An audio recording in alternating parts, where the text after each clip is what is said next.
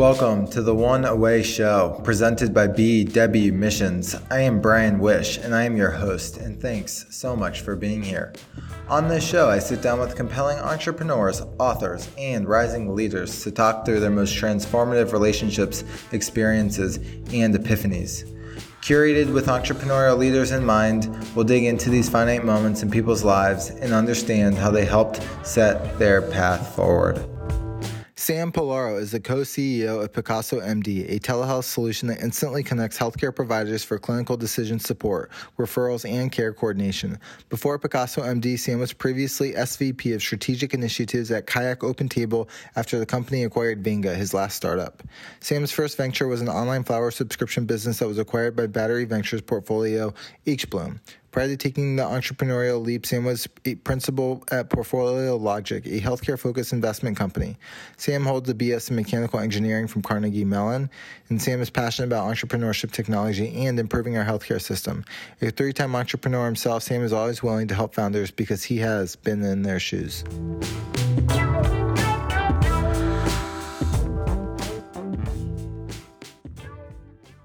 Sam, welcome to the One Away Show. Thanks. Happy to be here.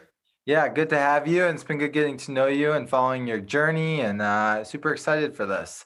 So what is the one away moment that you want to share with us today? My one away moment was when I, for a period of about 8 hours, stepped down from my position as CEO of my last company before sort of regaining the helm a few hours later. Wow. Okay. That is not what I was expecting, but I think that's fantastic. So let me ask you this. What company was it, and what propelled you to say, I want to step away from this position? Sure. The company was called Venga. We made software for the hospitality industry.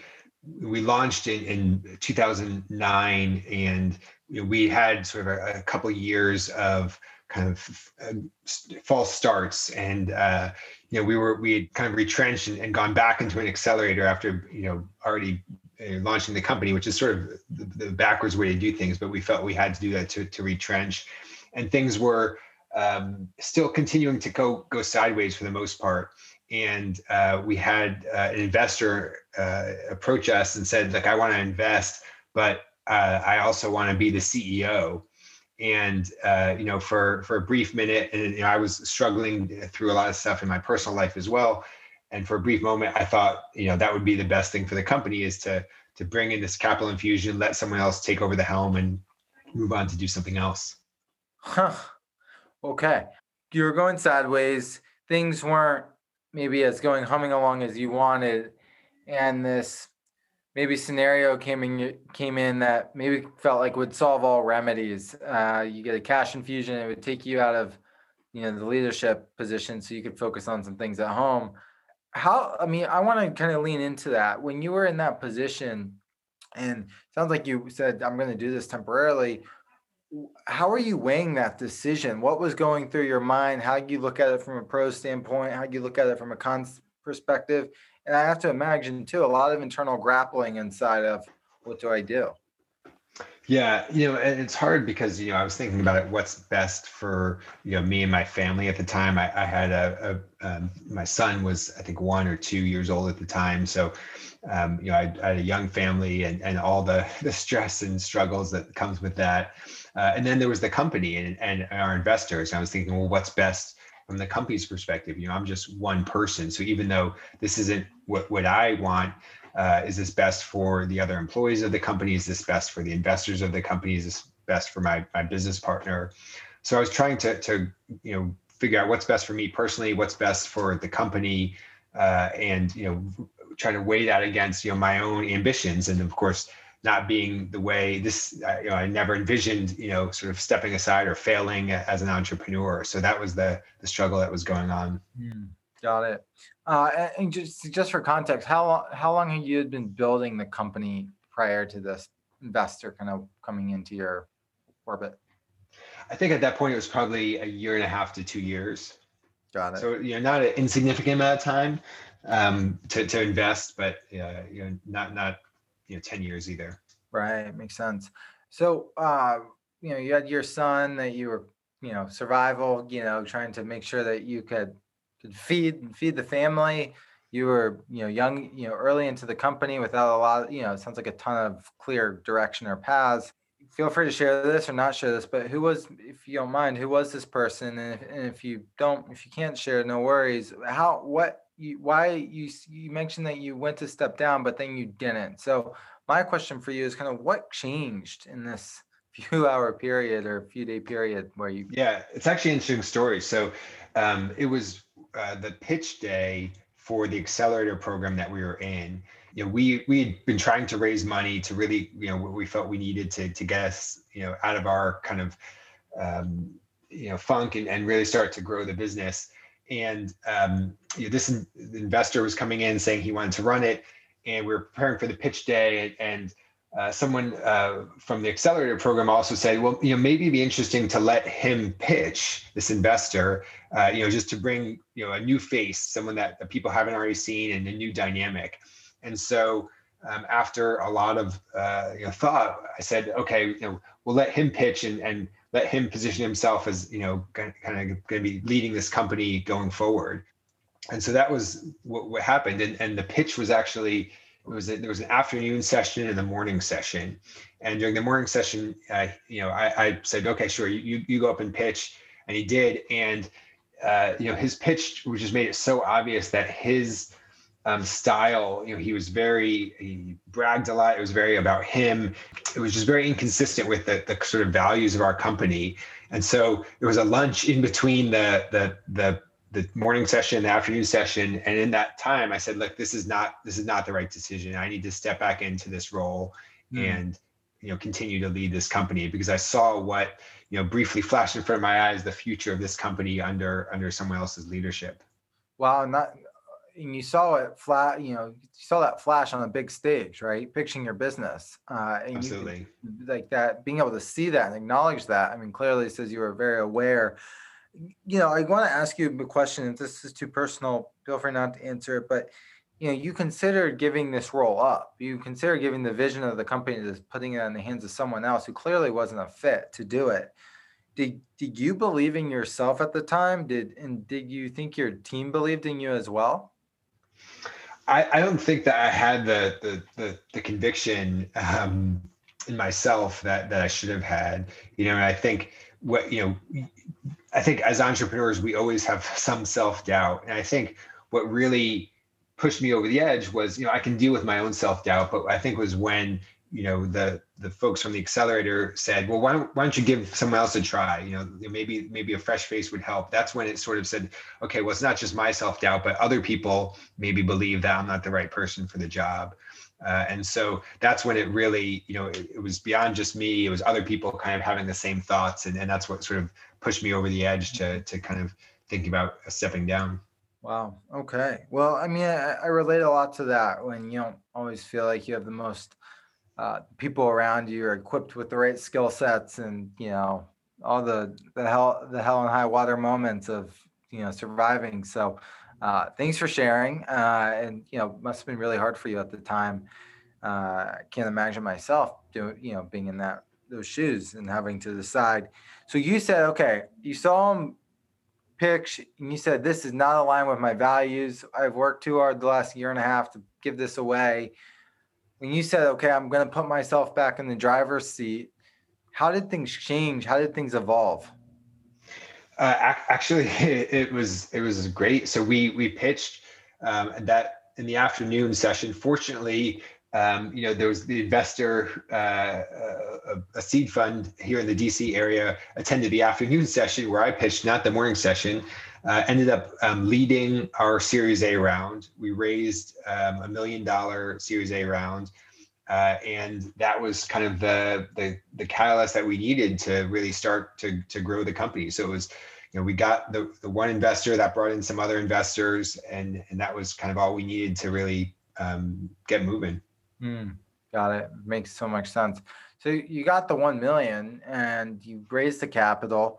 How did you start to deploy it? You said it really got things turning and moving, but where did you start to see the most growth? And you said you're in the middle of raising money right now, so I'm sure it's striking some old memories for you. Once you got that capital, how did things start to go? And like where did Yeah. you first deploy the capital and start to see the changes?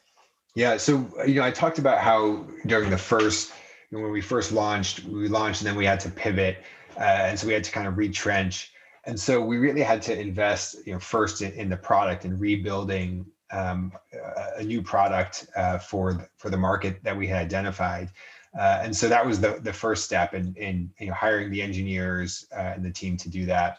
And then from there, bringing on the sales and business development folks. But as an entrepreneur, if you're not your first salesperson, you're doing something wrong. So you've got to be out there and sell, talking to customers and hearing what they want and what they need and what getting the reaction firsthand. So we use the money to bring on the engineering and product team we needed to complete the pivot.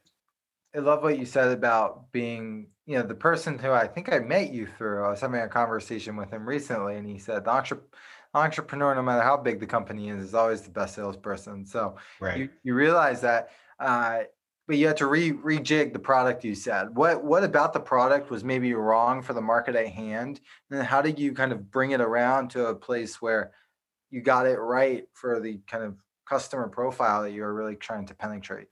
Yeah, so we were trying initially to build a two-sided marketplace for the restaurant industry where we would connect consumers with restaurants, and we would help consumers decide where to go out to eat, and we'd help restaurants promote the things, the food, the events, the specials that they were doing in their restaurants. And that's a really, really difficult business, those two-sided marketplaces, because you need it to always be balanced. You need to acquire consumers, you need to acquire businesses. And so it just takes a ton of capital, and it's a very difficult market. And so what we pivoted to is really focusing on the business, in this case, the restaurants, and building a CRM, a customer relationship management platform for restaurants that would help them to keep track of and engage the customers that they already had and help to bring them back more often. So that was the pivot. Super neat. I'm thinking about just going to restaurants. I sometimes question like why Chipotle or why, whatever down the street doesn't, I mean, maybe they do, but it's neat that you were able to say, let me go really acute. Let me just build CRM for restaurants. Now, when you were building this, what were maybe some of the product adaptations or features or things that you were able to build just for the restaurant industry that really allowed for this product to start catching traction and getting on? And then once you started to see that, how did that maybe change your sales and marketing processes and engineering? The restaurant industry is a little bit unique in that the data systems they use don't talk to each other. So when you go to a restaurant, if you make a reservation on OpenTable or Resy, you make a reservation, and so the restaurant knows who you are. They see reservation for Brian Wish at 7 p.m. tonight. Then you go into the restaurant and you buy a bottle of wine, and you buy a steak and an appetizer. All that data lives in a separate system, and those systems don't talk to each other. So restaurants have no idea what their customers like to eat and drink, which is incredible because they always say the first rule of business is know your customers. The insight we realize is that restaurants have no ability to keep track of their customers and how often they come and how much they spend and what they like to eat and drink. But by connecting those two data sources, we're able to give restaurants the information that they need to make use of it and to really customize and personalize the experience and tailor their marketing and engagement towards individuals' actual preferences. Yeah, now I'm thinking of pre-COVID days where you walk into a restaurant you're a regular at and they just know your order right off the bat and they, here you go. But how do you scale with technology, right? Super cool.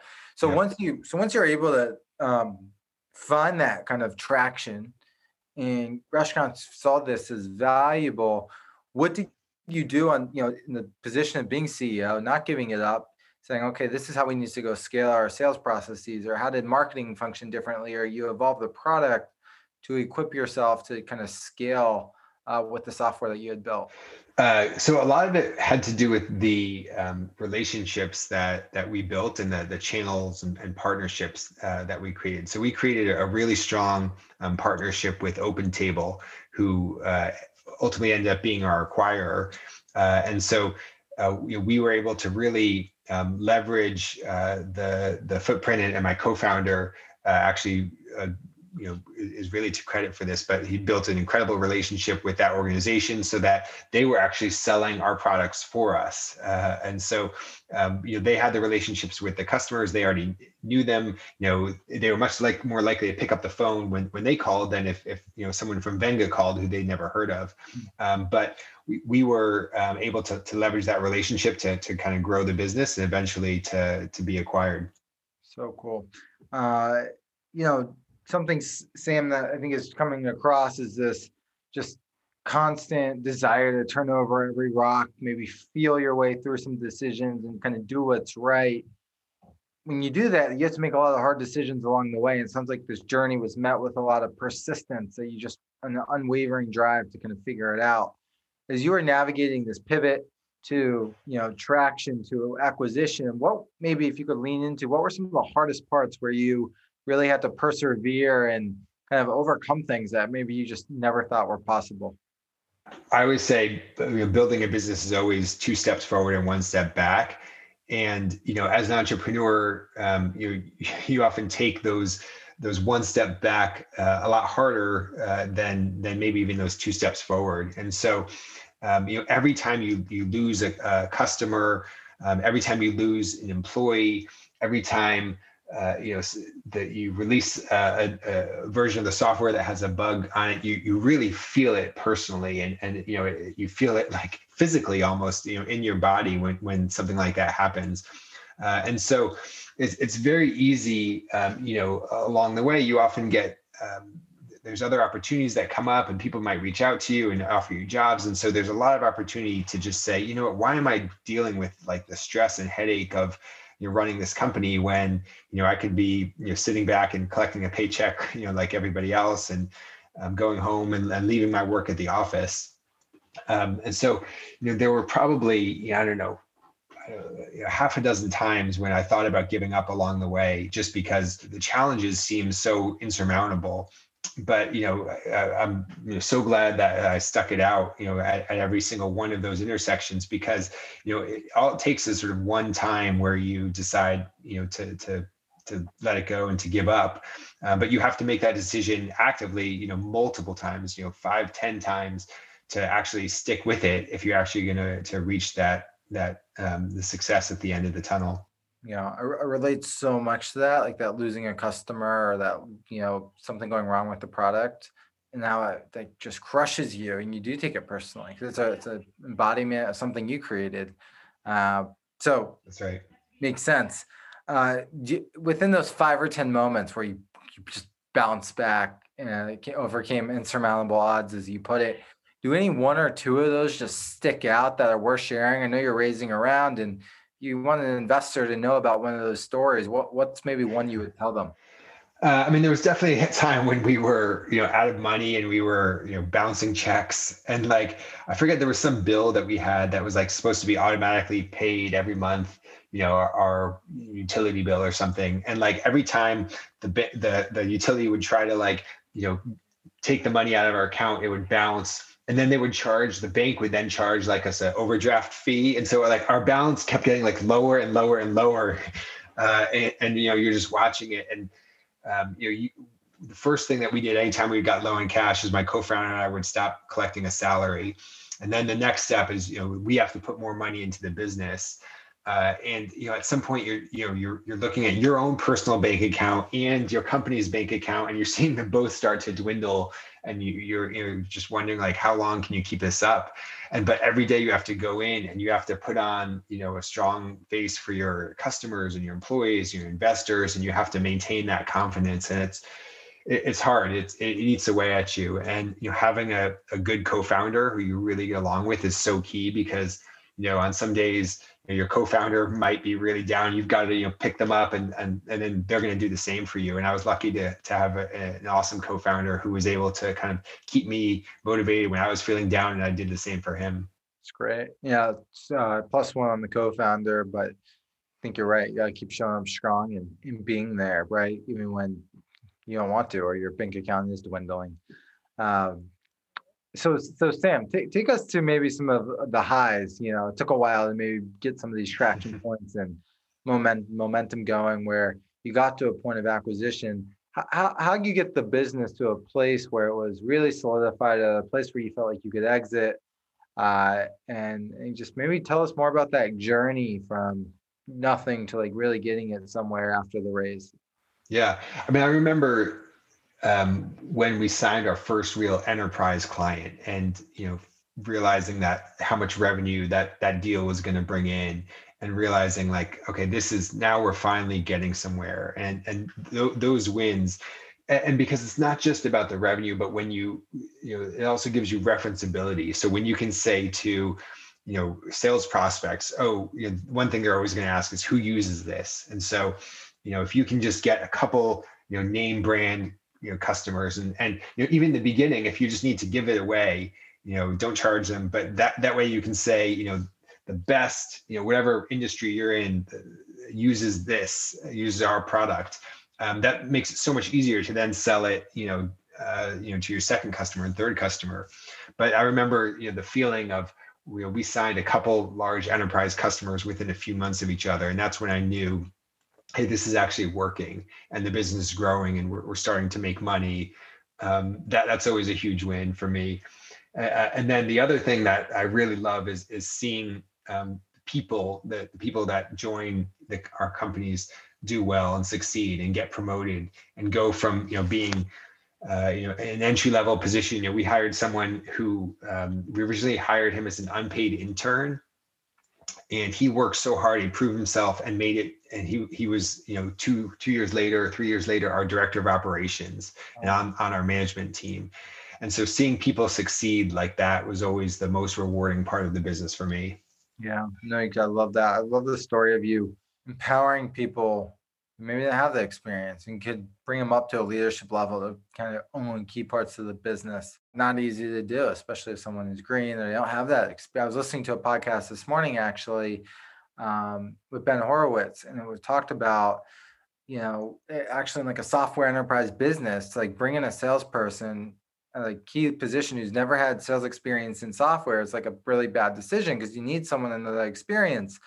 And you're saying, oh, operations a little more behind the scenes, so that might be different. But you're able to bring someone into a role and groom them. So I can relate that seeing that happen, and that's also happened on my side with what we're doing with our head of operations, is now my co-founder. So Yeah. thanks for sharing. Yeah. What we found, one of the sort of rules that we lived with is, we hire great people when we find them. And, in my experience, great people will be great in almost any role that they do. And sure, there might be a learning curve, but if you've got the passion, enthusiasm, the intellectual horsepower, you can succeed in a lot of roles. So when you find those people, grab them, even if you're not hiring for any role right now, find something for them to do, and they'll knock it out of the park and make you, very glad that you did. Intellectual horsepower. So well said. I love it. I'm gonna steal that. Sam, is there any other comments that you want to say about what you built at Venga? Anything else you want to share there before I move the conversation along? No, I think, that's the crux of the story is just, it takes a lot of perseverance and sticking with it. And, you have to, I always say, it's like rebounding in basketball. I see the basketball jersey hanging behind you. You never know which way the ball is going to bounce, off the rim. And so, you're not going to get every rebound, but if you hustle enough and you put yourself in a position, eventually the ball is going to bounce your way. And so you have to keep fighting. Even if 4 times, 5 times, 10 times, the ball bounces a different way. If you keep hustling, the ball is going to bounce to you and you're going to start getting a lot of rebounds. Yeah, absolutely. My mom she had a picture of that, I think Michael Jordan quote, or you miss 100% of the shots you don't take. Yeah. Hoop in my room. But I agree with you. You just gotta be hustle, be scrappy, and the ball will eventually come your way. Resonate deeply. Same question for you. I'm curious about how you grew up. What was your family environment like? Were you always wired this way? I mean, did you have nurturing experiences that maybe drove you to be entrepreneurial? I mean, take us back to maybe Sam as Sure. the kid before he went off to college or post. Well, I was very fortunate in that my father is also an entrepreneur. And so I had that role model. And now, I think it was planted deep within me, although it never occurred to me. I wanted to be a mechanical engineer, and I wanted to go, build, planes for Boeing. But I saw him as an entrepreneur, working, and I saw that he could do it, and he was had no experience as an entrepreneur, and he just through sheer tenacity and work ethic made it work. And so I think ultimately I have to credit him for my success as an entrepreneur. I love that. What about your dad? Like, what qualities did he possess that, as you look back and growing up, that he just had, or his instincts or characteristics, about him that you've embodied yourself? Yeah, I mean the number one is his the way he balanced his work and career as an entrepreneur with the time as with the family.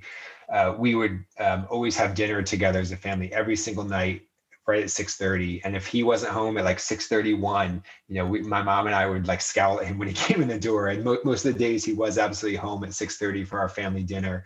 And throughout all of it, he always coached my baseball teams. And I think, in 12 years of coaching my baseball teams, he may have missed, one or two games because he was out of town, but he never missed a game because of, some work commitment. So he was able to balance, all the work that he had to do as an entrepreneur with the time that he, spent with me and my mom and the family.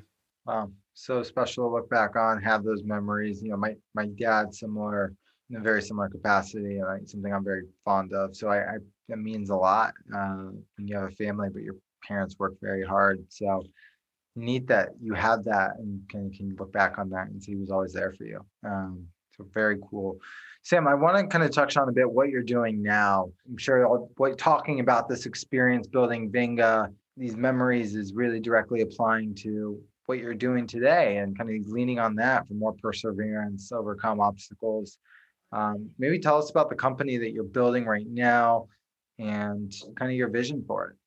Sure. So I started a company called Picasso MD with, I have two co-founders. One is a doctor who I met who had the original idea for Picasso MD, as well as my CTO from Venga, who have now worked together for 7 years. Got a great working relationship. And when I started another company, I knew I wanted him to be a part of it. And so what we do is we help primary care doctors get connected with specialists when they have a question about how to treat or triage a patient. So if you walked into your doctor's office and said, I'm having this chest pains, what should I do? Your primary care doctor, can't really be expected to know everything about, the dozens of medical specialties. But what we do is, through our apps, essentially give your primary care doctor the ability to be instantly connected with a specialist to help him or her figure out what to do with you, and whether you should go to the emergency room, whether you should go see a specialist for more testing, or whether this is nothing to worry about and just something to continue to monitor. Looks so cool. Creating kind of a clear medical path. And I think that's why I connected with you so much on, I think, our first call a few months ago, is because of just my injuries and health battles and having to jump through 14 different hoops to find the right plan for me. And that journey is mentally taxing, physically taxing. So if you can reduce that, you mentioned to me something on that call from my notes about it really being a benefit to insurance companies, right? That's right. Cost savings. Can you maybe speak to that? Sure. So we spend about $50 billion each year in the US on unnecessary healthcare. And that breaks down into a lot of specialist care. 1 out of every 2 specialist visits is unnecessary. And about 2 out of every 3 emergency visits are actually for non-emergencies. And so if we can eliminate that unnecessary healthcare, and we can better triage patients and get them to the right next levels of care, that reduces the overall costs on our healthcare system, which makes it cheaper for us to buy health insurance, cheaper for us to get healthcare, but also it makes it easier to see a specialist. Like if you're trying to see get in to see a orthopedist who specializes in knee injuries. It could take you months to get an appointment. And the problem is that if half of those people who that orthopedist sees don't need to be there, could be treated in another environment, right? We can cut those lead times in half or more. So by making sure that the right levels of care are established, we reduce unnecessary costs for everyone and make it easier for everyone to access specialty care when they really need it. So yeah, I love that. I just think, at a level of scale, and you can get that to be impacting millions of people, every week, every month, right? Tens of millions. Go. Yep. Can really change lives and health journeys for people. One more question, and then I want to kind of give people a place to connect. Why Picasso, the name? So the name was chosen by my co-founder, but it relates to the fact that medicine is as much art as it is science, and there's so much gray area in treating patients, and it's not just something that you can sort of look up every answer in a book. And so by bringing specialists into the primary care setting, we help facilitate that art of medicine. Got it. Love the answer. And actually, I have one more question. This is a bit morbid, but you just got to stick with me here. If you had cancer, you could only pick one way to heal yourself, not knowing how it was going to turn out, and you had an Eastern medicine philosophy or a Western medicine philosophy, which one would you pick if you had to pick one to heal yourself? Yeah, that's really difficult, because I've seen the successes and failures of both of those. I've seen times when our sort of Western medicine was so interventionist that the treatments were worse than the disease, right? And you'd say, we do too much. We're too interventionist.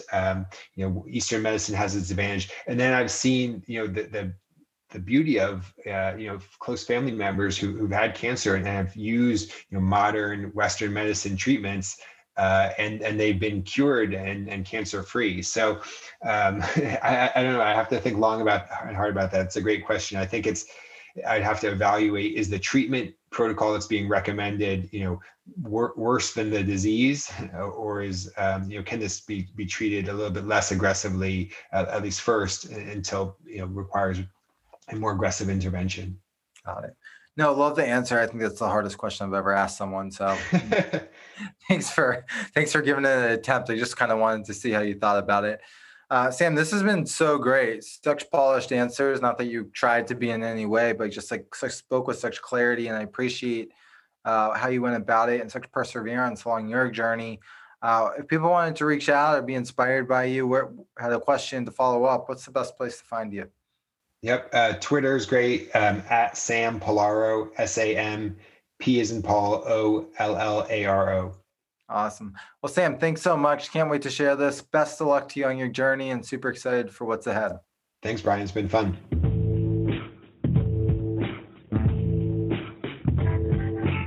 If you enjoyed this episode as much as I did, I hope you leave a review on the platform of your choice and share it with a friend who you think would find it valuable.